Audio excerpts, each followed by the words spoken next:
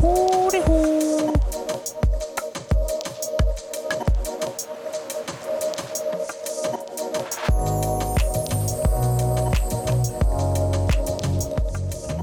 Hello, everybody. Let me turn this music off. Welcome to episode 105. Damn it, it's still on. No, you get out of here, sir. But welcome to the show. This is our first episode of the third year. Yeah, I'm not giving up. I'm staying strong, and I found a perfect guest to start this year off. So I hope you all welcome her and support her as much as you've supported everyone else. And all her information is in the description. So let's just get to it, and let's hope to have another good year. All right, guys. See you on the next episode.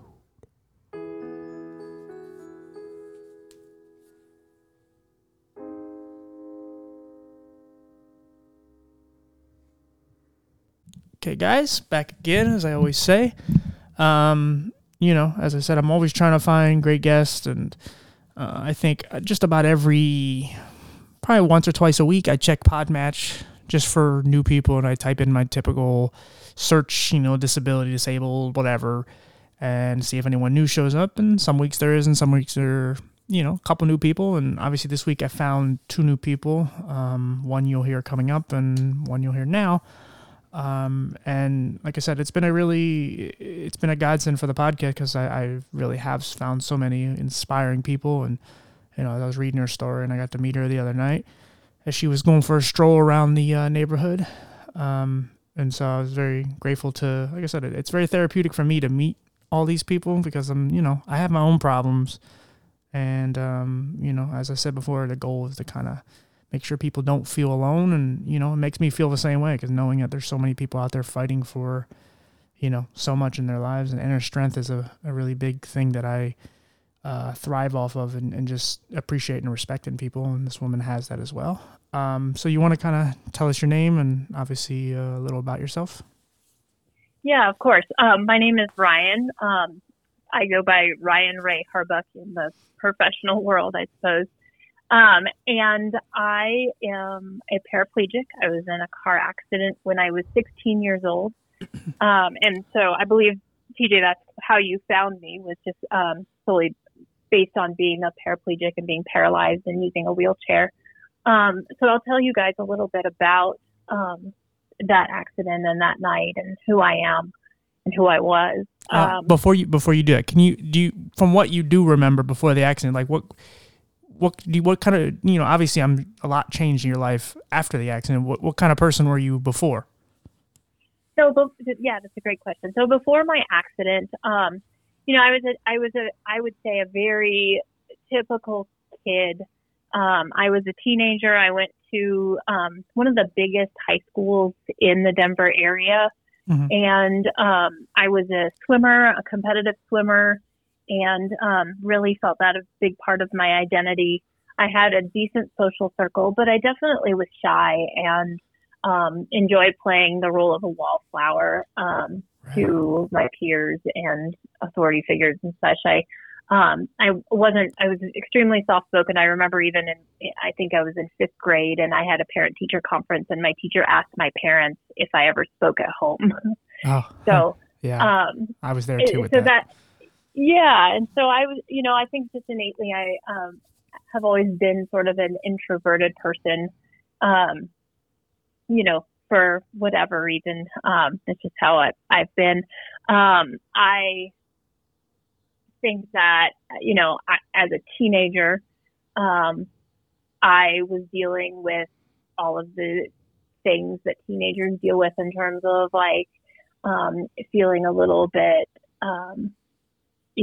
whether I was socially accepted by my peers, and if I was in the popular group or not, and was I wearing the right thing? Was I doing the right thing? Was I saying the right thing? And I think that is something, unfortunately, that is probably true for most people's adolescent and teenage experience, is just really trying to find yourself when you're really actually just trying to be like everyone else. And I think that that's really where I was at that point in my life.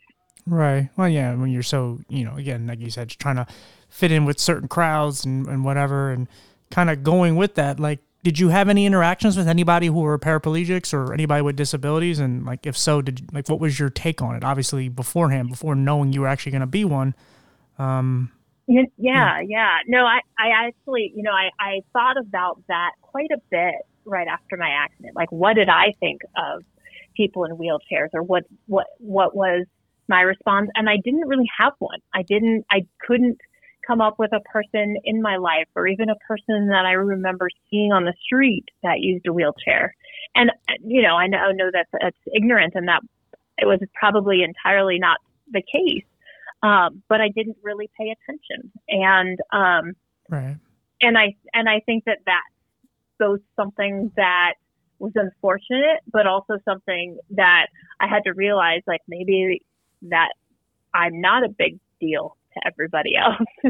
No, I mean, the one thing, like, again, you're also 16, so you're young and dumb and whatever, but as we all were at that age, but you're also, being a wallflower and trying to figure out who you are, your identity, and, obviously you're going through puberty and all that and everything that's kind of coming. Obviously it's happened earlier, but all these things are kind of colliding, and boys and whatever you're attracted to, and you're trying not to be the dork or the nerd or whatever. And so you're so Totally. consumed with your life, and you're trying to fit in, and it's a very selfish time, but you're a kid. So you're trying to find ways to not step on those landmines, if you will, to not stand out or whatever way. And so other people that are going through their problems, like, you just don't have time for it. And it doesn't mean you're a bad person, but again, you're so consumed and worried about being, weird or, like I said, sticking out, that you're just trying to figure out how you fit in this little this community or whatever you want to call it. And especially in high school. High school is rough for a lot of people. Absolutely. And I think, like, I actually just finished writing a book, my memoir of my experience growing up. And one of the things that I really talk about in my earlier chapters of going back to my world and my peers after my accident is, like, trying to find that cool factor, because that's what it was when you were 16, is what I'm doing right now cool? Do other people think I'm cool? That was Right. really, like, the foundation of it all. And after my accident, being sort of the only person in a wheelchair that I knew in my, immediate bubble, it was really hard for me to find, well, what's cool? Do I have a cool wheelchair? Is that such a thing? Right. But I mean, like, and I said this to you the other day, but, well, first with what you just said with high school, like, really, no one's really cool in high school. I mean, the definition of what high school cool is, sure, when you're an athlete or whatever, but most of those people are just brick-headed dumb. And there's nothing about them. They're just attractive, or they do something that draws attention to them. But really, no kid is really cool. I was a dweeb kid, and again, I tried to fit in whatever I can, and I had really nice sneakers, so then people kind of was like, oh, he's kind of cool. But I had the eye thing that stood out or whatever. But, what I was saying to you the other day about how you were strolling around your neighborhood in your wheelchair, and, you just had the confidence of just, I'm still me, and I might stick out or whatever. People may stare or whatever, whether they do or don't. Obviously, some of it's just a false narrative that goes through your head. But, that's cool. Like, the things you do now that you're an adult and mature and, you've overcome so much, like, that's what really cool is. Back then in high school, like, trying to find what cool is, you have no idea because you really don't know shit about life. And so cool really doesn't matter. I mean, yeah, we all made mistakes, but at the end of the day, you're 16. Like, what are you going to do? As long as you didn't kill anybody or whatever, like, you should be good. Right. But yeah, so I like I said, I just kind of give people a little idea of who you were before, because a lot of people don't, with me, it happened when I was 4. So I don't really have a whole lot of life to share with people as far as before my disability took a hold. And some people have it later in life, and some people are born with it and whatever, but it's always nice to paint a picture of where people's mindsets are before an accident happens, because some people really are just naive and they go through life like, nothing can happen to me. And obviously you're 16, so you expect that. And then tragedy strikes and it's like, oh my God, I have to change my whole life and I don't have a choice. Right. Well, and we spoke to this the other day that I really think that my accident happened at a really positive time in my life because I was so young and because I, didn't really know much else other than I wanted to keep doing everything that I did before and I wanted to be like everyone else. And so from the very start, that's really where my mindset was and that's where my goals went is just, how can I be like everybody else again? And I think that sort of naivete and that sort of just like silliness about it actually really saved me in a lot of ways. And it kept me from really dwelling on my past experiences. Yeah. Yeah. And I mean, I don't know. How old are you? Is that okay to ask? Yeah, of course. I'm 41. Okay. Yeah. So, I mean, again, you also forget some certain things and obviously a car accident can shake a little out of you, but, but what you can remember, it's always just kind of a juxtaposition to see where someone starts off and how quickly life can turn for you. Because I think a lot of people, especially with people in wheelchairs or just people who have disabilities, especially on the physical outside, because, we have all these invisible disabilities, but the ones who really show, obviously you can't hide your disability. It's kind of a real reminder to a lot of others that, hey, this can happen to you. Like this isn't, again, there's some freak accidents, there's some really rare disabilities that people get from whatever. But, in your case, you were in a car. A lot of people are driving. There's millions upon billions of people driving right now. And it's one false accident, regardless if it's your fault or someone else's, or it's just raining or whatever, you can become disabled very quickly. And, even if you're disabled, you can become disabled again. It's not, there's nothing protecting you from it. You just have to try it out. You got to hope that you don't go through what we went through. And hopefully the landmines, you just don't step on the wrong thing and explode. Hopefully you go through life and your pain is more emotional than physical because it's not hard to become us. Right. Well, and something that you just touched on was the fact that my disability is something very visible to the world. And I always sort of struggle with that inwardly about, what is better? Is it the fact that my disability is displayed to the world? And so it gives somebody, sort of like a natural way of addressing me and, and so seeing that I have, some inherent struggles and things like that, or is it the people that have disabilities that you don't see outwardly that really have it more difficult in terms of just communicating and integrating with the rest of the world? And I don't really know the answer to that. Right. Well, but before we kind of delve into the accident, you were saying you were struggling with, you're the wallflower, you're the girl that people aren't paying attention to. But then when the accident happens, now you're standing out, regardless if you want to be. Exactly. Did you, like, the weirdness of that, like, did you, in a weird way, I mean, obviously you probably wanted to go back the way you were, right?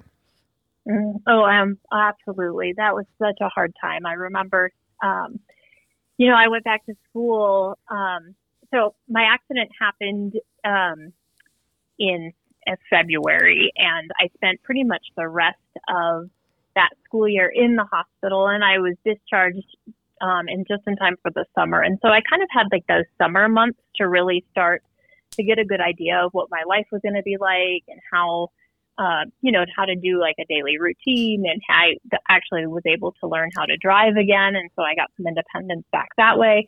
But then, stepping back into that school, and that would be for my senior year of high school that fall, was really, really difficult because, like you said, I didn't really want to be noticed. And now all of a sudden I knew that everybody knew who I was. They knew what had happened to me, and people reacted. And for the most part, people reacted in a way that was best for themselves. And I understand that now, but it was really difficult because there were people that I were fairly acquainted with that I spent, classes with and walking to other classes with, and that I really enjoyed, that no longer really knew how to talk to me and how to approach me. And so those friendships just went away because I didn't do anything about it either. And, and on the flip side of that, I think there was, groups of really popular kids that wanted, to be in my limelight a little bit that I didn't really want, and would start to talk to me and want to be my friend or hang out with me. And I just saw that as, something really fake. And, regardless of whether it was or not, that's how I perceived it. And that really hurt. And it really, I really didn't enjoy being back in the world in that way. And I just, like you said, is I just kind of wanted to be invisible. I wanted to go back to being the way that I was. And, now all of a sudden I was the girl that was in a wheelchair, that was in an accident. And I would go into a classroom and they'd have to like prop me up next to the teacher's desk to have a desk to sit at because, that's the worst. They had like the desks with the chair attachments, and there was no way I was going to try to like finagle that. Yeah. You kind of became like a local school celebrity, because when you hear celebrities, they're just like, oh, no one ever paid attention to me. And now that I have money and fame, girls are throwing themselves at me. And it's like, it's kind of the equivalent to that, where you're getting these fake friendships when no one ever cared to talk to you. I had that in high school where my senior year, it came out my grades for my junior year was like at the top of the class or top of the school. And no one really knew because I was quiet and I kind of stayed to myself, and a lot of people didn't pay attention to me. And then it was like, I remember when they announced my grades, when they were announcing everybody's, and everyone in my class turned around and was like, him? And then I had people coming up to me say, hey, can you help me with calculus? I'm like, look, I hate calculus. You think I'm going to help you? And you never talked to me. I let you borrow a pen and you never gave it back. Like, I just started being evil. I just started remembering all the shit people did. And I'm like, not that I was I was bullied in like preschool, middle school, those type of times. But when it comes to high school, I was good, but I just didn't have a lot of friends. I had a decent amount of friends, but it was so interesting. All of a sudden now, like, and it was for a different reason than yours, but people were now paying attention to me, whereas I was just a weird blind kid that no one really cared to talk to. And now it's like, oh, you're smart. Oh, now we could talk to you. Now we can make you one of the popular. And it's like, no, thank you. I'm good. You take care of yourself. Well, and my accident, the way that it happened, it actually did get very, very publicized by the local media and such, because it was kind of a traumatic event. And so, beyond the kids in my school, like the community knew about it and knew about me. And there was a long while where I could barely go anywhere out in public without somebody asking if I was that girl. Wow. Kind of crazy. Yeah. So why don't you just go ahead? Why don't you just take us into that night and kind of how it all unfolded, I guess? Yeah, sure. So, I was 16. I was in the middle of my high school swim season, and our high school put on a dance every year where it was like a Sadie Hawkins style, where the girls asked the boys. And I had a boyfriend at the time, and he went to a different school, and I really wanted to go to this dance. And so I sort of suckered two of my girlfriends from the swim team to invite two of his friends that also went to this other school. And you girls are traitors. It worked. And so it was three of us high school girls from the swim team, and then three boys from this other school. And, we planned out the night accordingly. We went to dinner and went to the dance. And I will stop for a second. I will tell you that all of this that I'm telling you is from information that I have learned about the accident, because I actually have no memory of it. Wow. Okay. I have no memory from even like the day before my accident to about a week after. And so, because of that, I think that it made it a lot easier for me to kind of rise above it. Mm-hmm. And it's certainly much easier to talk about it. Right. But so anyways, so from everything that I've pieced together, from everything that everyone has told me, I'm telling you the story. I know, you're fine. So anyway, so we were, our plan as this group, we were going to go, I believe, to one of my friend's house to watch a movie. But while we were at the dance, we ran into another group of friends who were going to go bowling. And so we decided to follow them and go bowling as well. For the evening, for us to all be able to fit in the car together rather than, doing anything extravagant like getting a limo or anything like that. One of my girlfriends was able to borrow her parents' Suburban, which was a 6-seater, so it fit all of us in the car pretty naturally.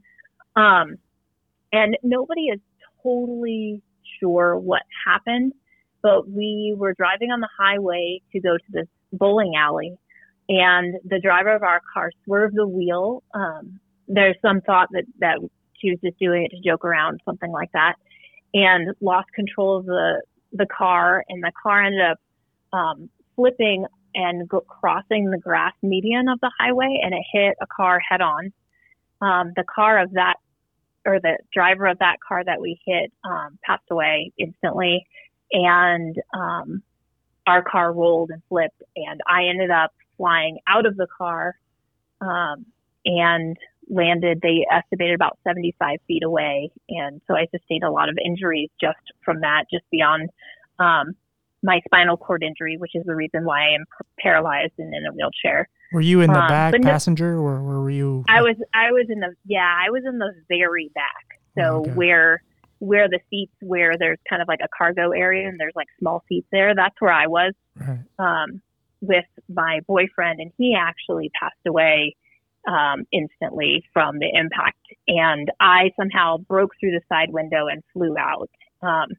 And from what I was told from the state troopers that night, is they actually had a hard time finding me, that they knew that I existed. There was at least one of the passengers in the car that was sort of coherent and was able to talk and say, there were 6 of us in the car, 3 boys, 3 girls, and sort of go through all of that. And when they finally found me, I wasn't really breathing. I was losing a lot of blood. I had actually cut an artery in my arm. My legs were really mangled. I had a lot of road rash. And so from my understanding, the paramedics basically just scooped me up, threw me in an ambulance, and hoped that I was going to make it to the hospital. And so obviously I did. How many survived from the accident? You said that your boyfriend died, but what about the other 4? So everybody else survived. There were 2 brain injuries that were sustained during that car accident among 2 of my friends, and that was really, really hard. And to just sort of understand what a traumatic brain injury is and how does one recover from that. Thankfully, both of those people have done a remarkable job recovering over the years and live fairly normal lives to this day, which is pretty amazing. Yeah. And so, everybody had something. Everybody was pretty banged up. And I think that's one of the reasons why it became such a sort of like a newsworthy event, because, it was all these high school kids. There was no drugs or alcohol involved. They were never quite able to determine whether I had my seatbelt on or not. And, that's something that I've always sort of tried to struggle, and really come to terms with. And I just really hope for my sake and for everybody else that I did my best and I had it on, and so I don't have that sort of like regret in my life.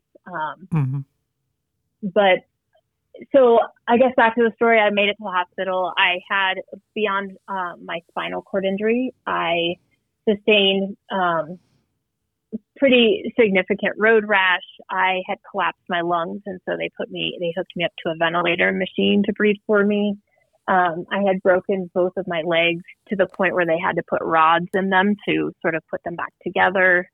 I had to get skin grafts put on my legs to kind of put in place of some of the skin that had been lost from just, I guess, running, rolling through the asphalt of the highway, and broke both of my arms, my hips, my shoulder, just pretty much everything. And so it took a really, really long time, even just to get to the point where I could sit up again. And so, like I said, I don't have any recollection until about a week after, and I was in the ICU unit for a whole month after my accident. And I was hooked up to a ventilator that entire time. I didn't get off the ventilator until they moved me to a multi-trauma unit for a month. And then from there, I was moved to a local rehab facility that specializes in spinal cord injuries and brain injuries. And it happens to be one of the top facilities in the nation. And so I was super, super lucky. And that was an amazing place that, and that's where I really kind of learned what my new life was going to be like. And I think, going back to the way that I sort of was treating it is, that, I had no memory of my accident. And so there was really nothing to dwell on in that respect. And so it was really easy for me to be able to just separate my life before the accident and my life afterwards. And so from there, I took my focus and put it back on like, well, what kind of backpack was I going to wear at school? How was I going to be cool that way? And, what kind of car could I get into and could I drive? And so my focus wasn't really, what had happened to me and what was I going to do for the rest of my life, or how was I going to live again or breathe again or swim again? And it was just, for me, it was, well, I'm going to do those things again. And sure enough, like the next year when I went to school, I signed up to swim on our high school swim team because that's something that I always did. And that was like a huge part of me. And I remember that being a very pivotal moment as well. It's just getting back into the pool and realizing that this is really hard. And it was something that, where I was realizing that, I really took for granted some of the talents that I had and some of the push and drive that I was wasting before my accident. And, I remember being in the water and watching all these girls passing me because clearly they were much, much faster than me and could sustain a lot more in the water.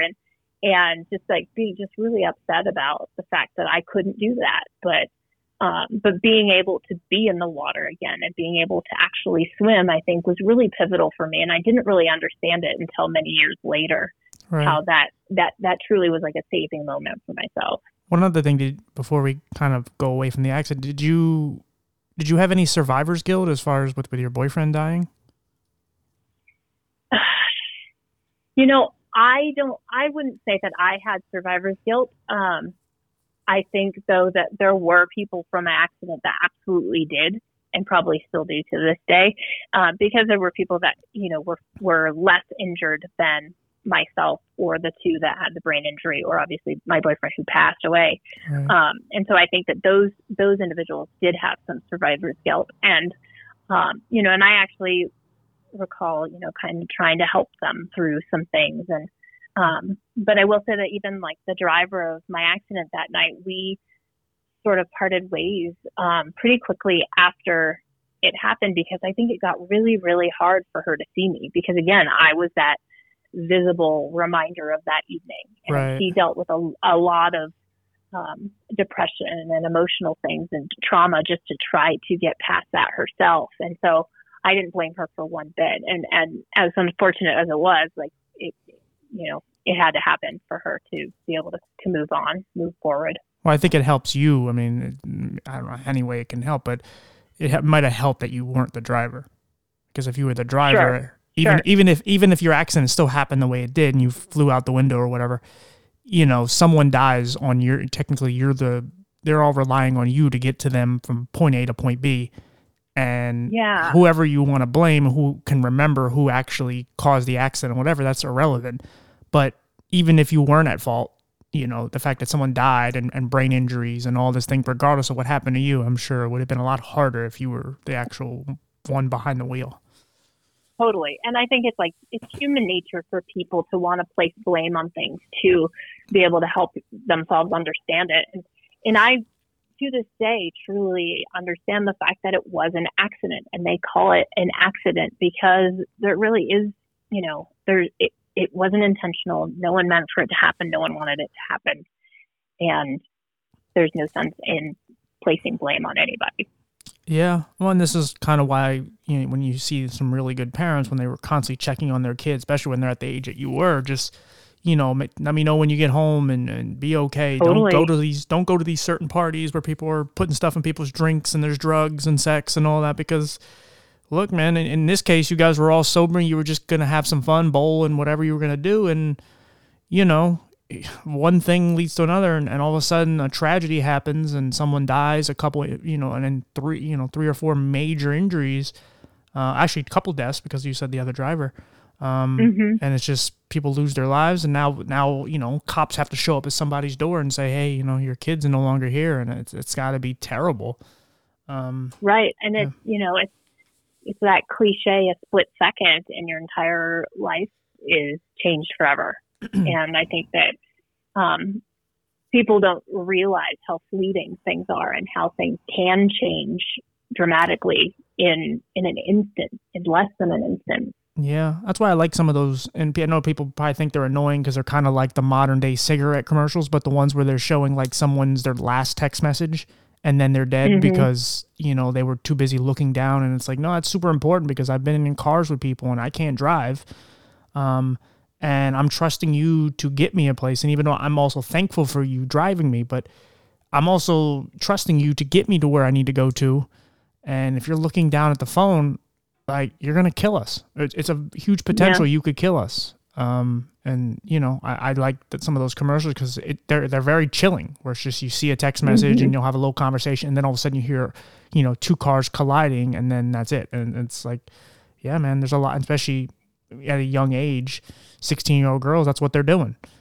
They're texting. And so, you know, it's, like I said, there's so many accidents that do happen and it's, like I said, so many people die or become deformed or whatever term you want to use. There's a lot of tragedy that just happens, and it just, car accident or not, just like I said, you could become disabled at an instant. And all of a sudden, you know, like I said, your life is one way and now it's entirely different.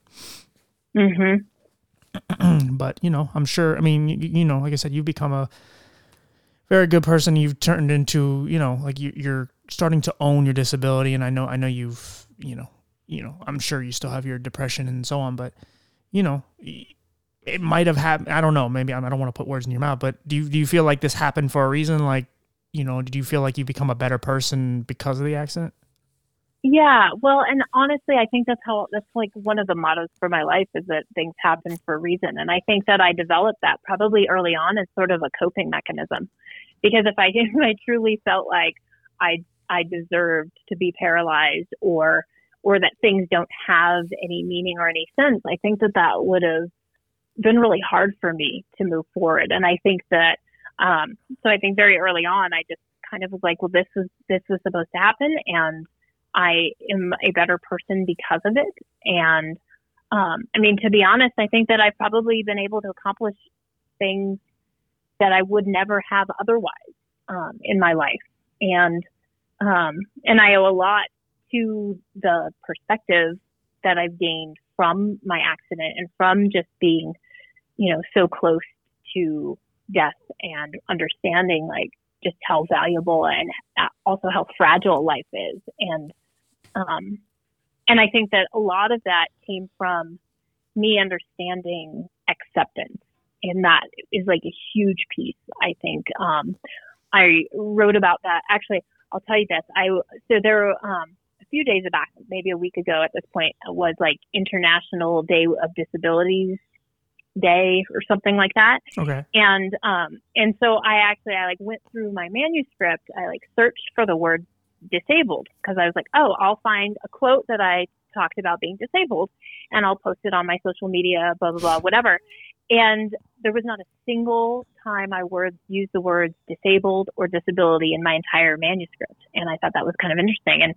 And like, sure, I used wheelchair a ton and paralyzed even and paraplegic even, but there wasn't one time in that entire 75,000 word manuscript that I actually used the word disabled. And so, which I didn't realize until I was searching for it. And so then I went kind of through my manuscript and was like looking for like, well, what could I post? What could I post about, you know, being disabled? And I found a lot of times that I spoke about acceptance. And there's a chapter of in my book that's called The Recipe for My Acceptance of Your Acceptance of Accepting Me.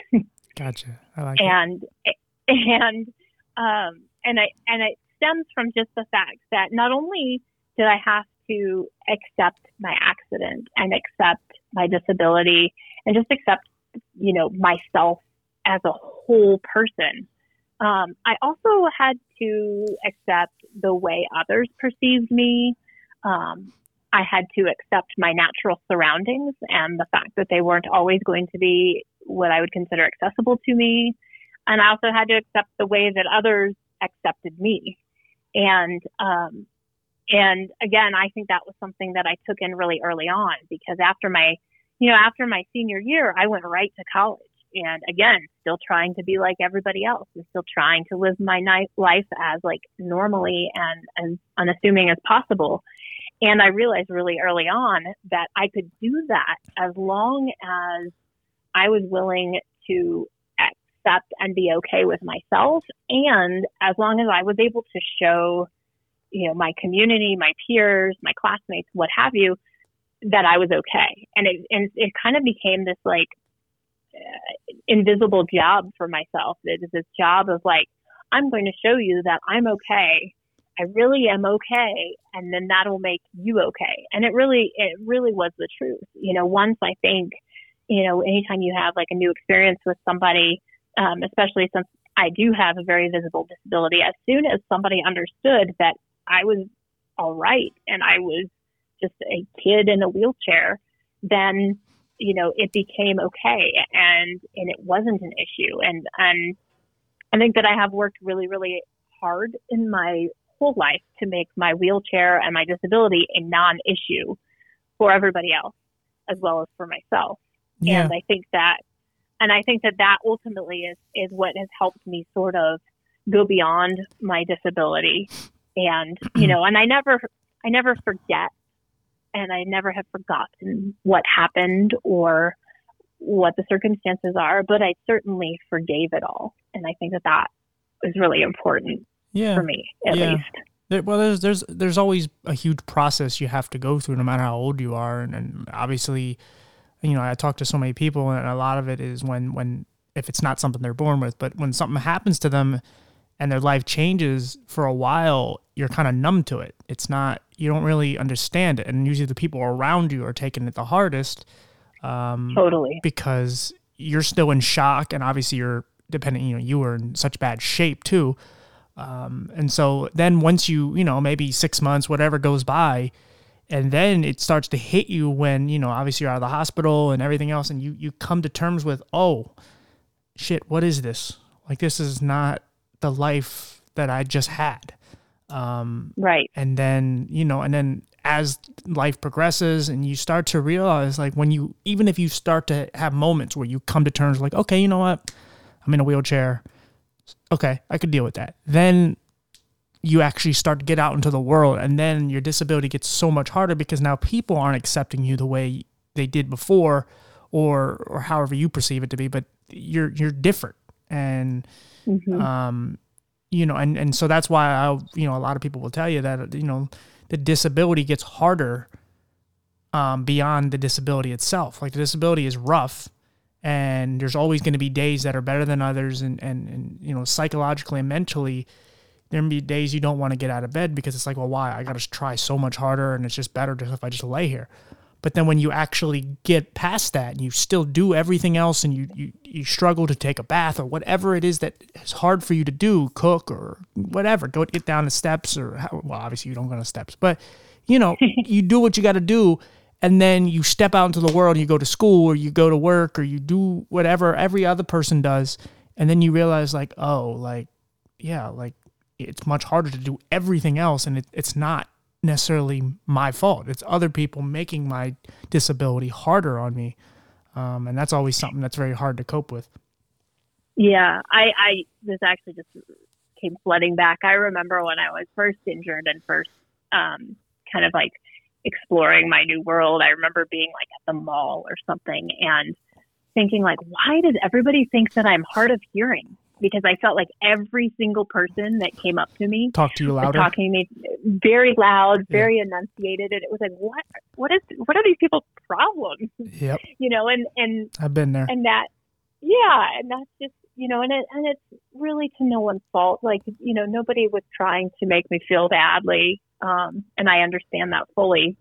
But yeah, the way that the world works, it is a lot harder when you do have a disability or just something that makes you different than everybody else around you.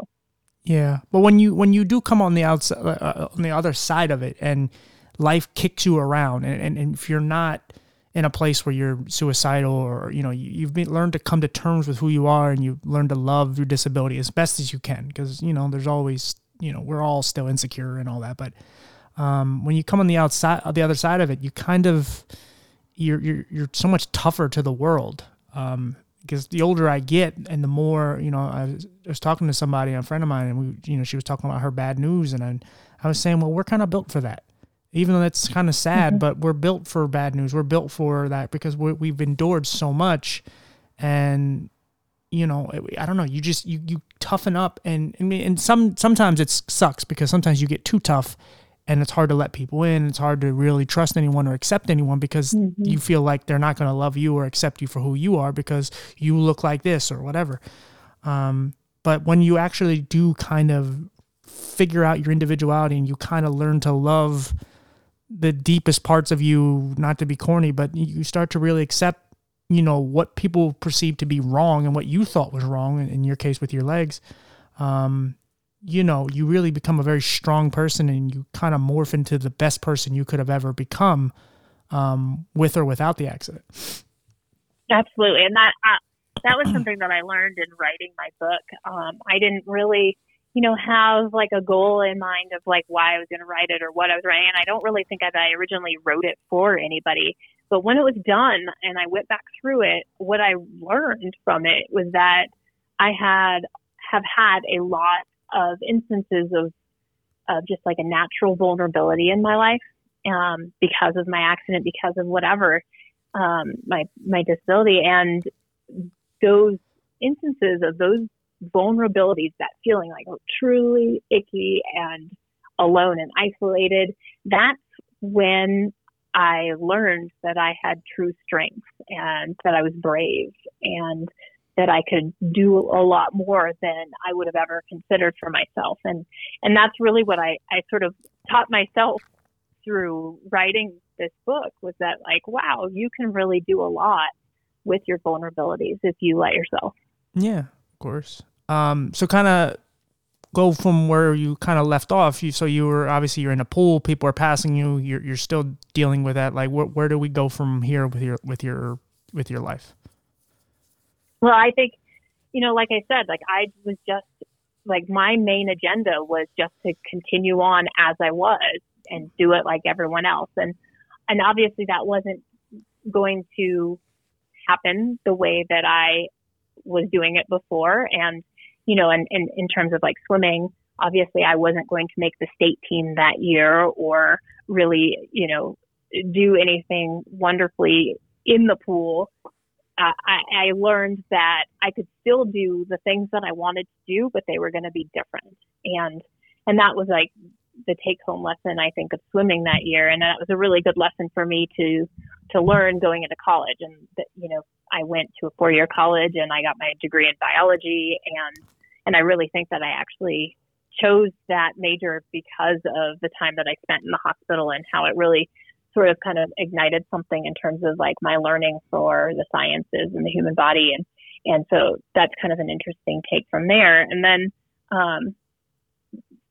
as I have considered myself and my life, just something that things are going to happen for a reason, I became a swim coach. And from there, I became a teacher and I taught high school biology for 9 years. And from there, I ended up back in the pool and trying to compete myself again because I felt like I had some like unresolved regrets and issues of from the past of me not giving my all to something. And so I kind of like at one point made a promise to myself that I was going to try as hard as I could to get to the Paralympics and see what happened. And so I spent 2 years training in the water again to try to make the Paralympic team, which if somebody's listening and doesn't know, that the Paralympics have actually been getting a lot more press lately in the last few years. And so I think it has become much more of like a household name, but is the games that run alongside the Olympics.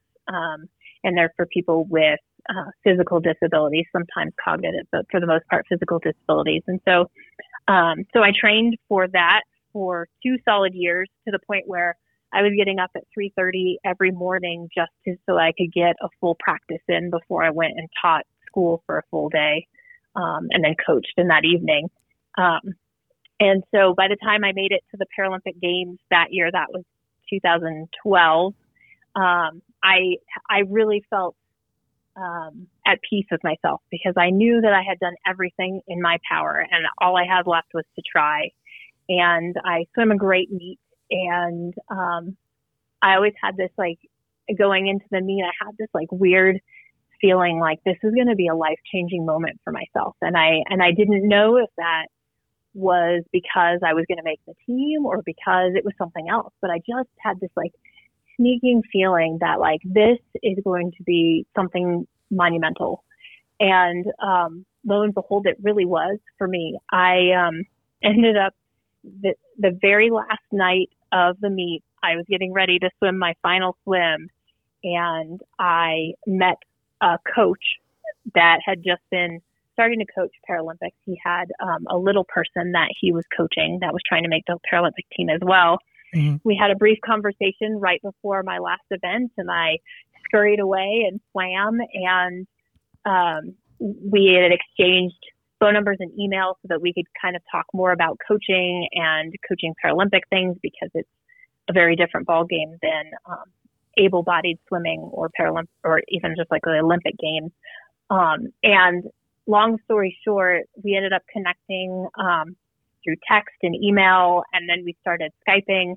And honest to God, 3 months later, we were married.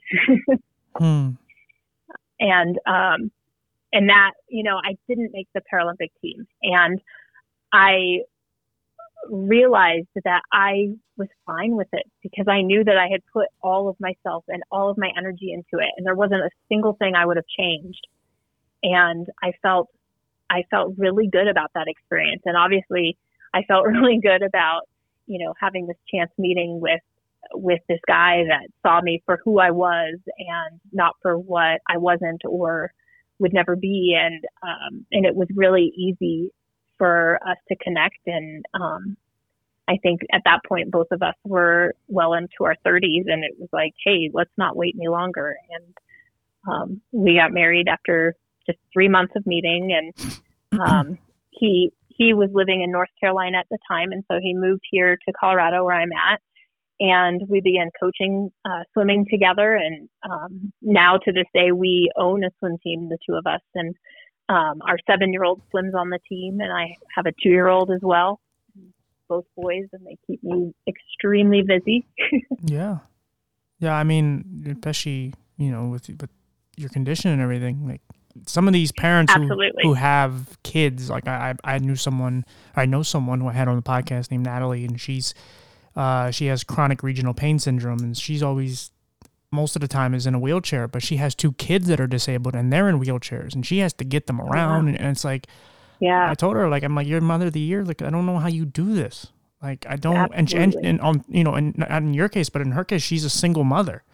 And it's like, dude, like, I don't understand. Like, you know, and that's why, like, you know, I'm always in awe of what, you know, I kind of take myself out of my situation, and I know what I've done is great and things like that. But, you know, when I listen to like your story, it's like, yeah, you're like a real live, like, superhero in a way. Like, you do things that are, you don't have to, like, you continue to push yourself, and you have this, you know, and again, I'm sure you have really bad days, and, you know, emotionally you get down or whatever, but you keep going, and there's such an inner strength to keep pushing and knowing that, you know, that none of this is easy. Like, for you to swim, and because, you know, you look at swimmers, they use their legs all the time.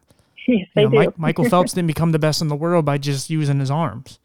And, you know, but what you do, and you find a way to fit in. And I think I said this to you the other day, but that's why I've always used the analogy of, like, people with disabilities are always, it's the equivalent of trying to get into a house that has no doors or no windows.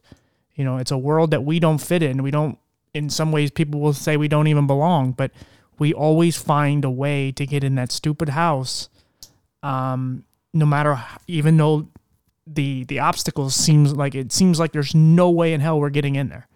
And like, well, and I think that's something that is exactly what my disability has taught me. It's taught me to navigate the world and to think really critically about things and to try different options and, to really not be stagnant in a black or white, because that's not how the world is. And that's not how it's going to ever be for me. And I think that's something really beautiful that being disabled has taught me.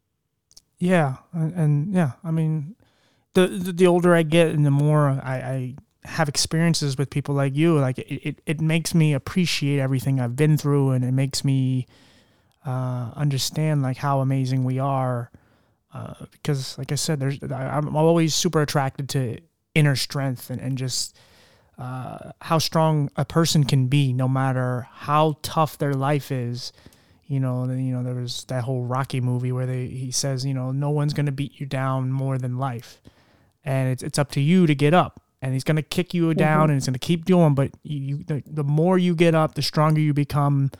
And, it's true, because if like I said, there's so many people that just when you listen to the story on paper and you say this and this happened to this person, and this and that, and this and that, and the story keeps going, and you're just like, okay, how are you still here? Like, how haven't you killed yourself? Yeah. How haven't you emotionally given up? Like, how are, like, all these things come into play. And when you look at it on paper, you're just like, I don't know how a person survives that. And then you look at them, 10 years later after you read that story, you go like, wow, like that's how strong a human can be when they get to a place mentally that they're just unbreakable. Mm-hmm. Well, and I'll tell you that being a mom now, makes that even more apparent to me, because it's not about me anymore. And, I think that, the struggles that I have, they go away because my fight is for my kids. Yeah. Yeah. But that kind of embodies who you are as a person, because, obviously you have kids and the mother kicks in and all that, but you have enough issues that it's like, well, yeah, but I have kids, but I also, I have these issues to deal with, and I can't give them the time I need right now, but you still do. Do you have any daughters? No, I have 2 sons. 2 sons. Okay. Wow. Well, either way, you're still going to end up being a real role model to them. But, and I know we kind of talked about it before and we talked off mic, but how was like your family as far as growing up and to now, as far as were they supportive of you and everything you went through? So I think, when I had my accident, my family was sort of in the middle of falling apart. And I think that my accident may have accelerated it a bit, but probably in the end for the best. Before my accident, my parents weren't connecting very well. They didn't really speak to one another. I don't think they really liked one another. And to be honest, I was a kid and I didn't really understand. I didn't really know what had happened or if anything had happened, but I knew that they just didn't really enjoy being around each other. I have a sister who's 3 years younger, and so she was 13 at the time of my accident, and that I know hit her really hard. And it was like several years after my accident, she was struggling with different depression and things like that. And I do recall at one time she had a therapist that told me that my accident was responsible for sort of like turning her brain off and shutting her down. And she had a lot of leftover scars and things from that. And you mentioned early on that it's one thing when something happens to you, but it's another thing when it happens to a loved one. And I see that wholly. I think that my accident and my paralysis impacted my family way more than it ever did me. And I think some of that is because I think that when it happens to you, you sort of still are in control. You're in control of what you do from the situation.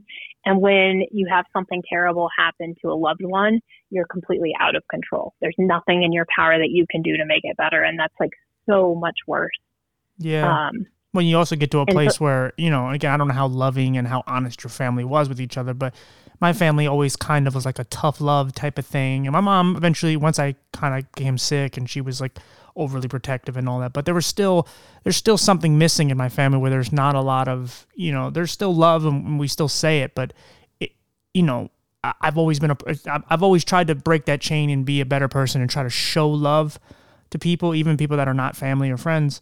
But when you're in a place where, you know, you're not used to hearing compliments and you're not used to, I don't know, like a certain just way of speaking, you don't think you have much of an effect on people, even though it's kind of clear as day, like she's your sister and all that, but you don't really think like, oh, a car accident of mine is going to make someone go into a dark place in their head, even though, you know, it makes sense now in hindsight, I'm sure, but you don't think that you have an effect on anybody that way because you're you. And again, like we all have our insecurities and we all just think that we're just whatever, we're just a person and how do I affect the world?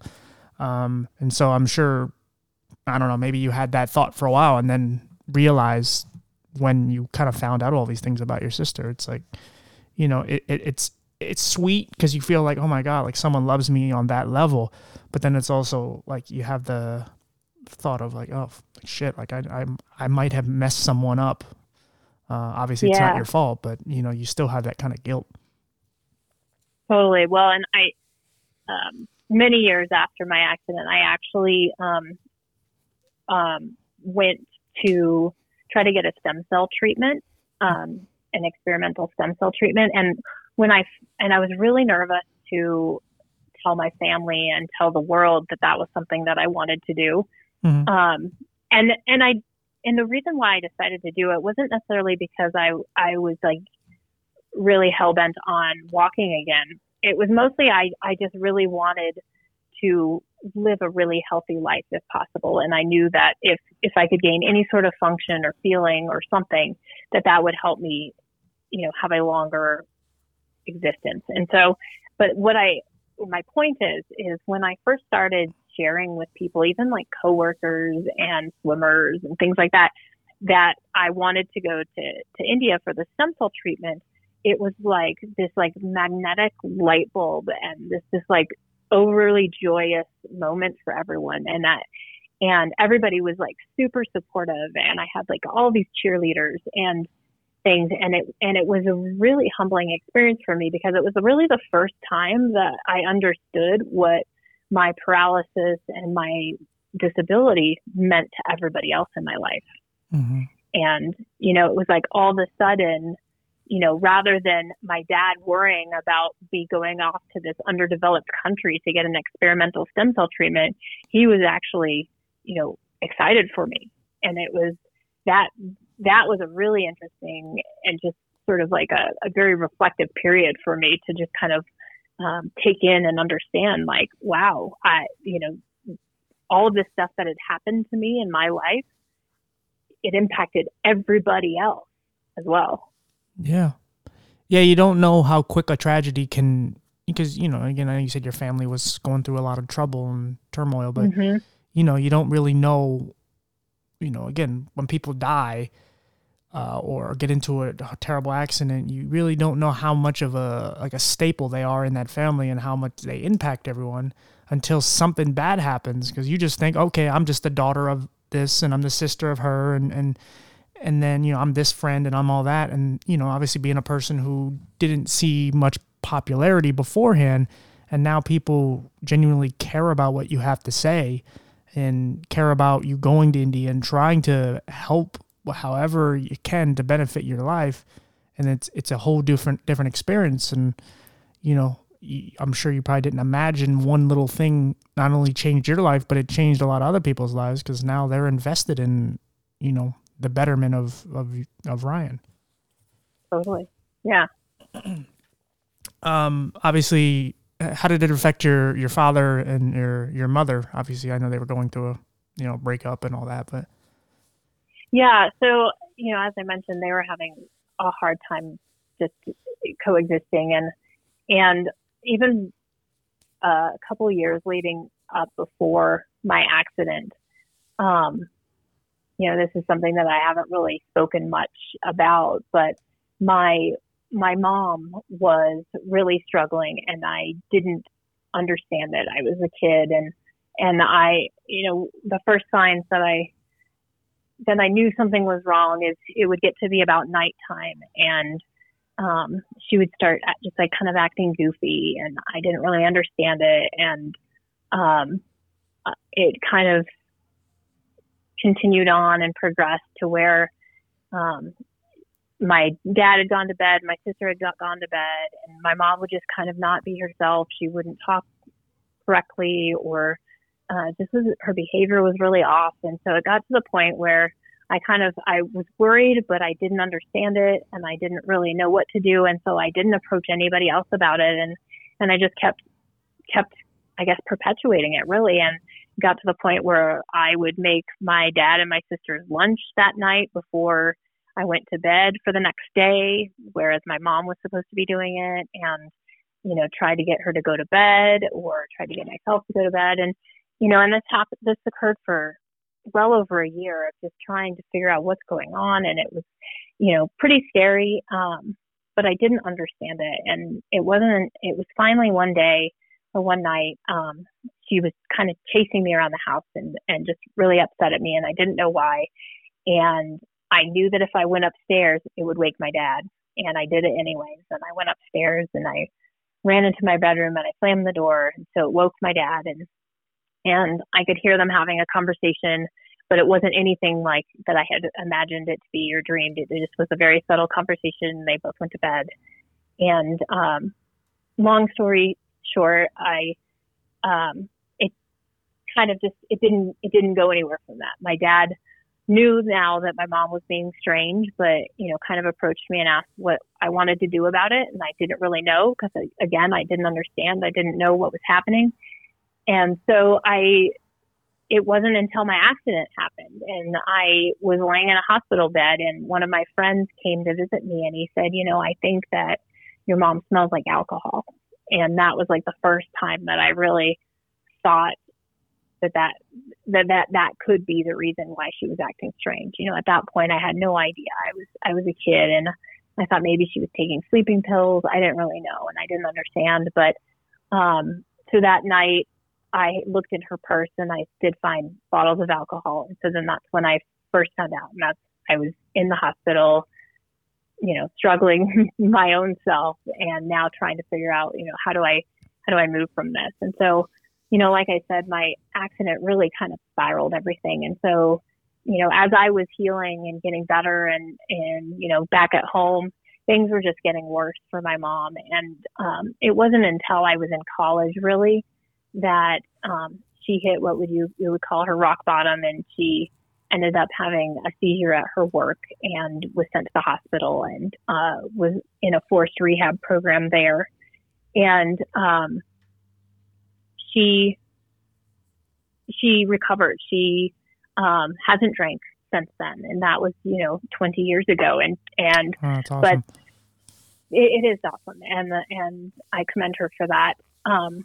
But it's really, really hard because I can't forget all the moments that where she was, and I want to. And she, to this day, we have a relationship, and she's a really great nana to my two kids, and I love that.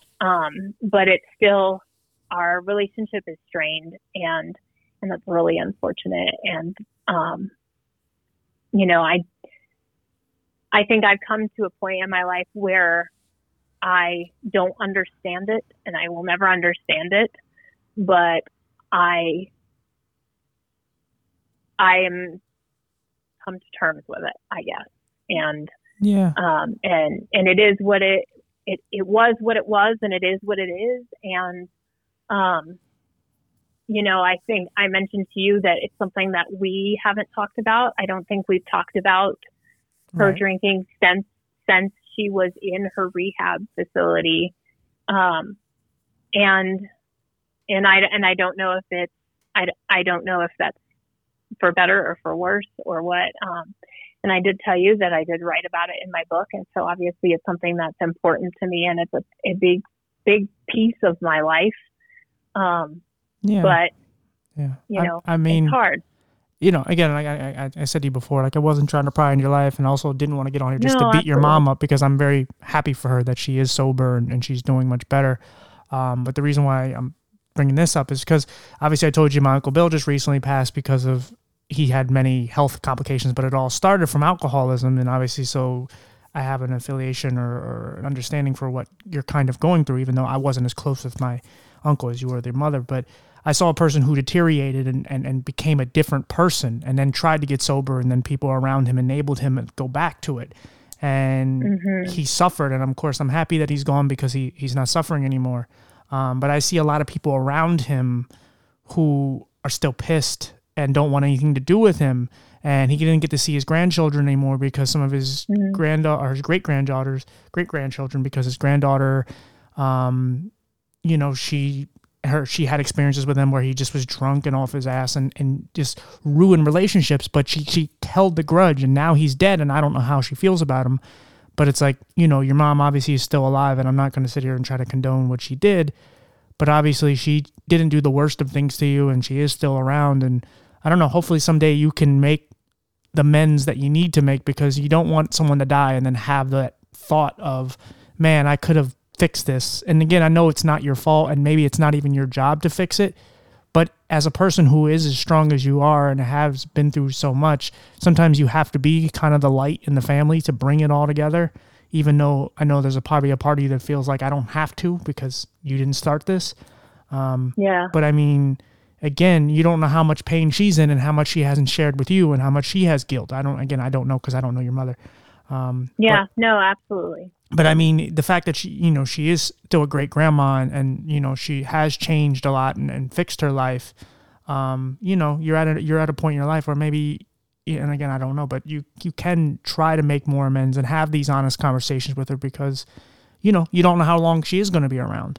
No one does. You don't know how long you're going to be around, because look how quickly your life almost ended. So, maybe at some point you can have a deep, conversation like you and I are having right now, but with her, and maybe it'll never get to be the way it ever was, because look, I've made amends with my father, and we've had some bad terms, and we're probably never going to be father and son, but we're at least close friends. And I'll take what I can get, because, I hated him for a while. But I realized he didn't molest me. He didn't beat me. He was a drunk to some degree himself, but also he just was kind of verbally abusive to some degree. But he's not the worst person in the world, and he is getting older, and he's got, sicknesses, and I don't want anything bad to happen to anyone. And I just wanted to fix it, even though it wasn't my job to fix. So there's some parallels between you and my life. Weirdly enough, that's why it all comes out. But yeah, like I said, I don't want you to hold too much. Again, it's not my business, but I don't want you to just hold your mother to the fire too long, because like I said, you just never know how long someone has, because someone's life can end in an instance. And the fact that you have a relationship is something positive, but it could be better. Maybe. I don't know.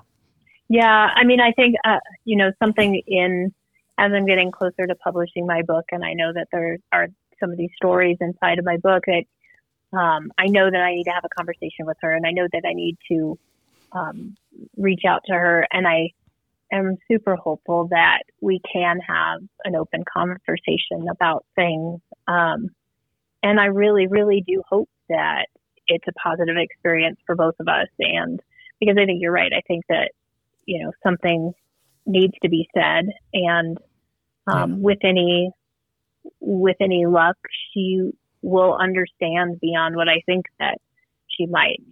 I'm very worried that she may be closed off towards my experience with her when I was younger, and I really hope that she can be open to listening, and that we can rectify some things. And because I think ultimately I know that through it all, there's never been a point that she didn't love me, and there's never been a point that she didn't try for me. I know that, right, for everything that I am. So. And she might be super embarrassed, and she probably blames herself for a lot of, she might even blame herself for your accident. I don't know, but she might blame herself for a lot of what did happen to you, and maybe she could have been a better mother, because we go down this road of, we just start ridiculing ourselves. And obviously your relationship is more strained than it used to be. And I'm sure she, she probably blames all that on herself, whether it's all her fault or not.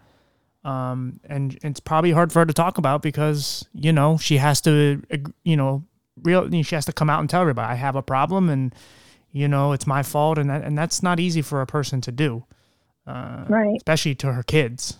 But the main reason why I kind of juxtapose from when you were talking about your kids is because, obviously we all, our family, especially since you have a family that you do love, and some people have families that aren't the greatest, but you have your own family now, and obviously you're your own woman and you're your own mother now. You're a mother now. So, was there any, and it's the last real question, like especially about your mother, to kind of beat her up a little bit, but was there any kind of pressure or any feeling in yourself, like, wanting to kind of be the opposite of what your mother was, because her genes are in you, and, were you afraid to ever go down that road of whether of alcoholism or just whatever it was, because now you're a mother, and you don't want to pass on, because I think people don't realize you have to break the chain in the bad parts of your family.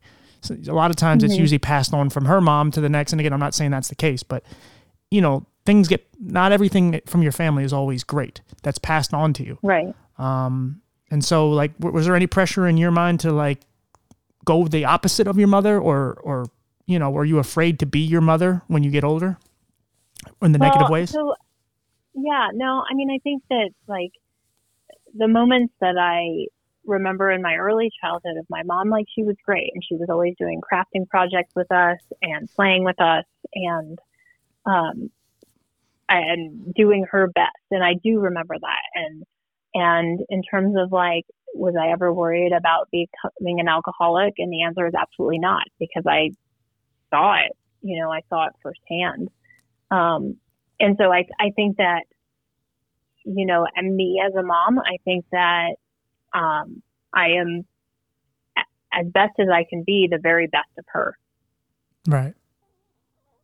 Oh, that really should be the end goal. Like, as I said, passing all these things down, you got to kind of be like a chameleon. You take all the good things from all the people in your life and just delete the bad stuff, because you're going to be part of your mother. Like I said, making amends with my father. There's still qualities of my father's in me, whether I like it or not.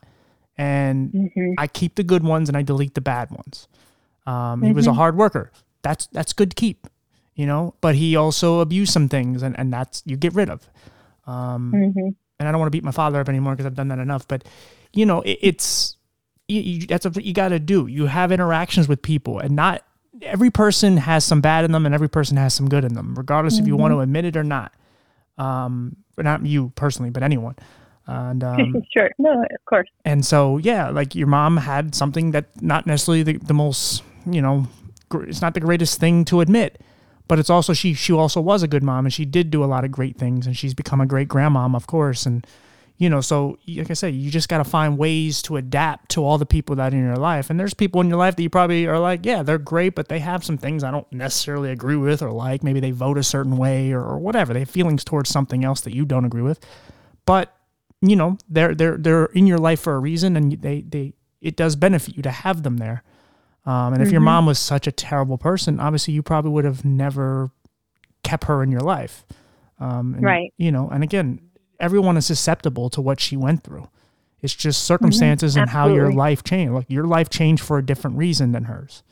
And so, you like I said, I think everybody feels like they're so far from some of these things, and they're just not. You're one bad door, you're one left turn or right turn away from going down a really wrong path, whether you would know it, whether it's your fault or someone else's. It's not hard to become an alcoholic. It just isn't. There's a lot of pain and emotions that you go through in life. And again, I don't know what was ailing your mom, but and I'm not condoning what she did, but it's not hard to become her. Like I said, my Uncle Bill was a great person. He was a super talented, smart guy, but he took a path and it took him down a really wrong, rough road. And I think some people think that it's just the bad people that go through this stuff. And no, man, most of the good people are the ones that really suffer. And so, but yeah, I think it's great that you still continue to have a relationship with her, and you have morphed into your own person, but with also adapting the qualities that your mother, father, sister, and friends and whoever else you come across, you've adapted to their good qualities, and it evolved and made you who you are right now. Mm-hmm. No, absolutely. So obviously you again, I know you had some stuff written down. Is there anything else before we kind of get into what you're doing today and how you've really developed? I know you had stuff written down. So is there anything else you really wanted to delve into with your story? Because I don't want to miss anything. No, honestly, like that's what I mostly focused on. Okay.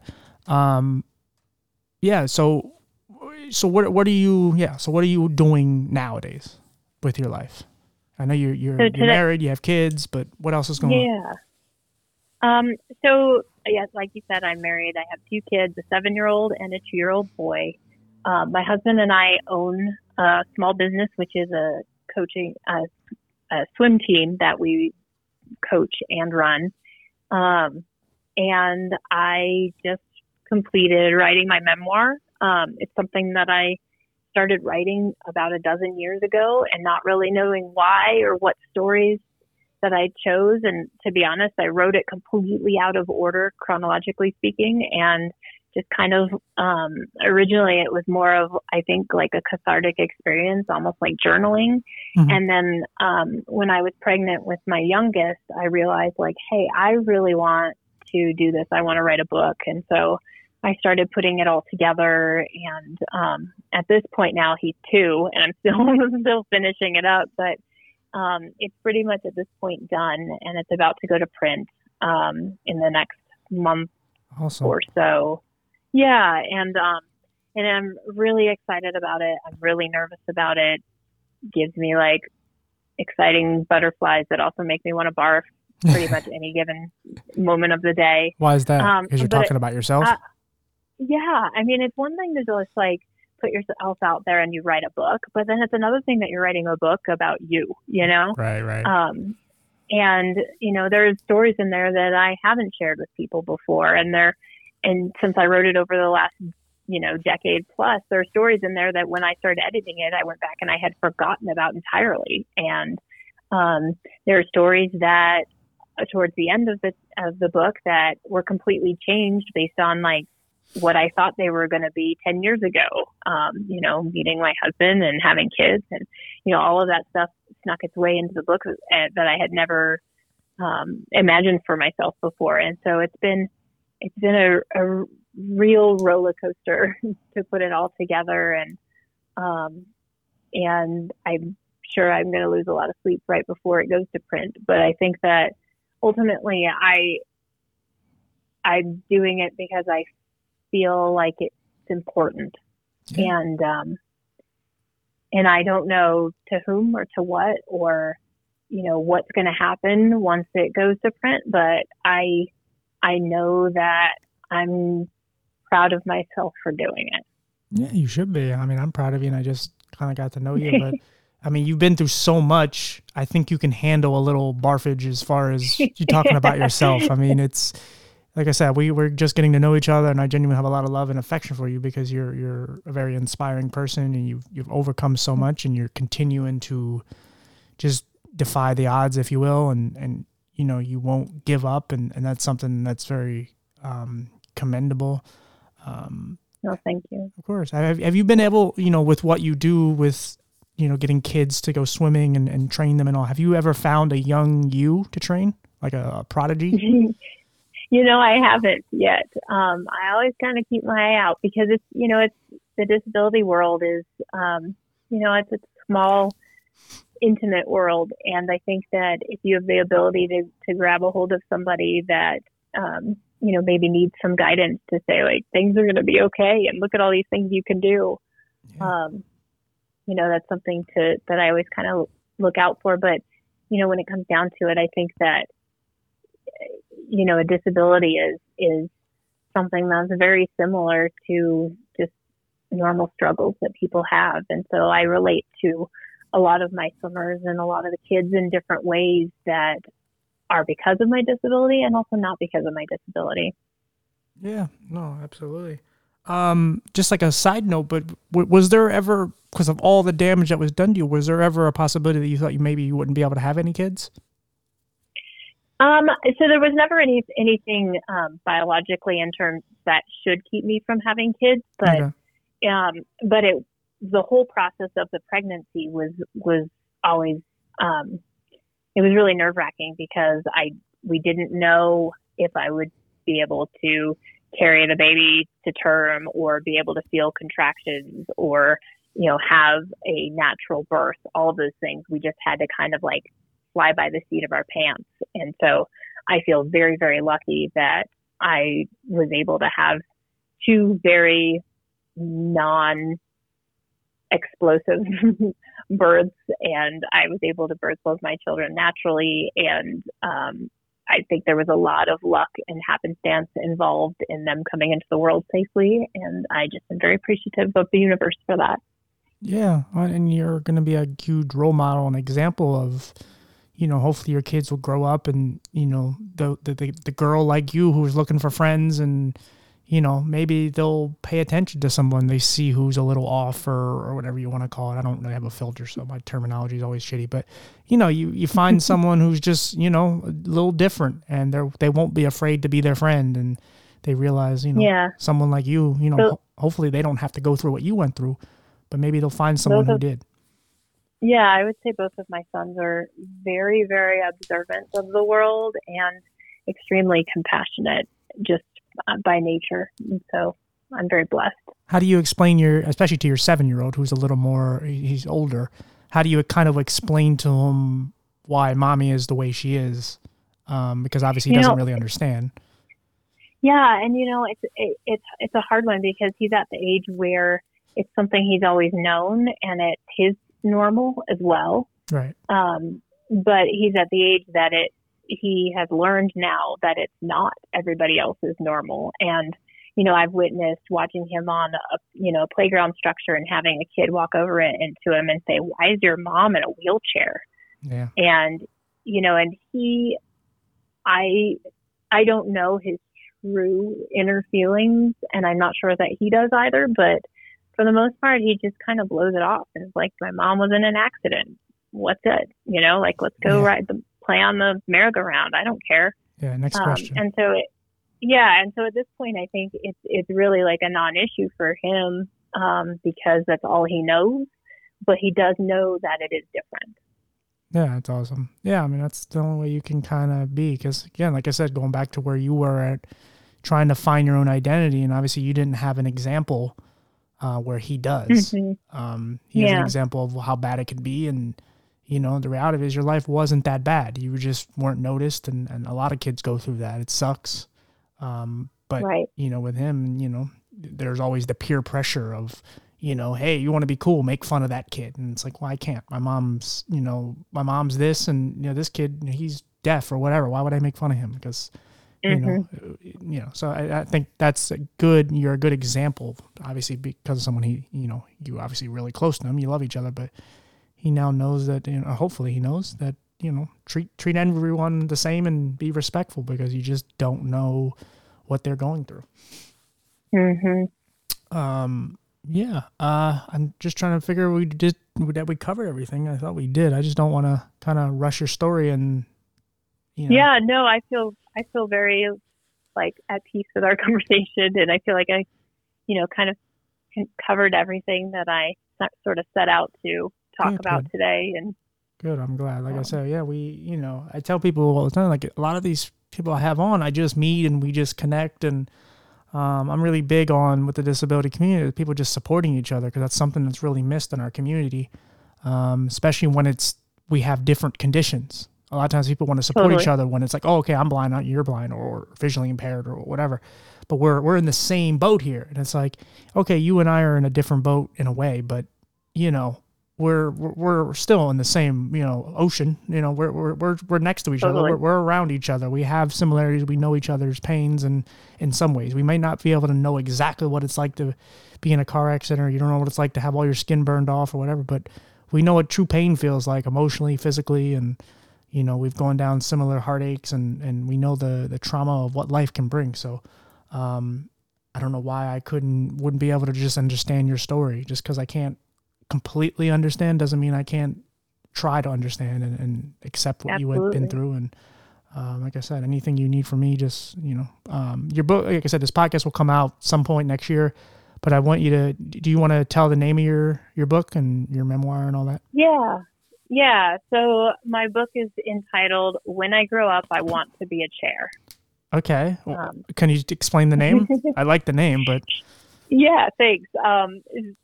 So there's actually a lot of truth to it. When you're like preschool age kid, people are always asking you, what do you want to be when you grow up? And at one point, I'm dead serious, I told people that I wanted to be a chair.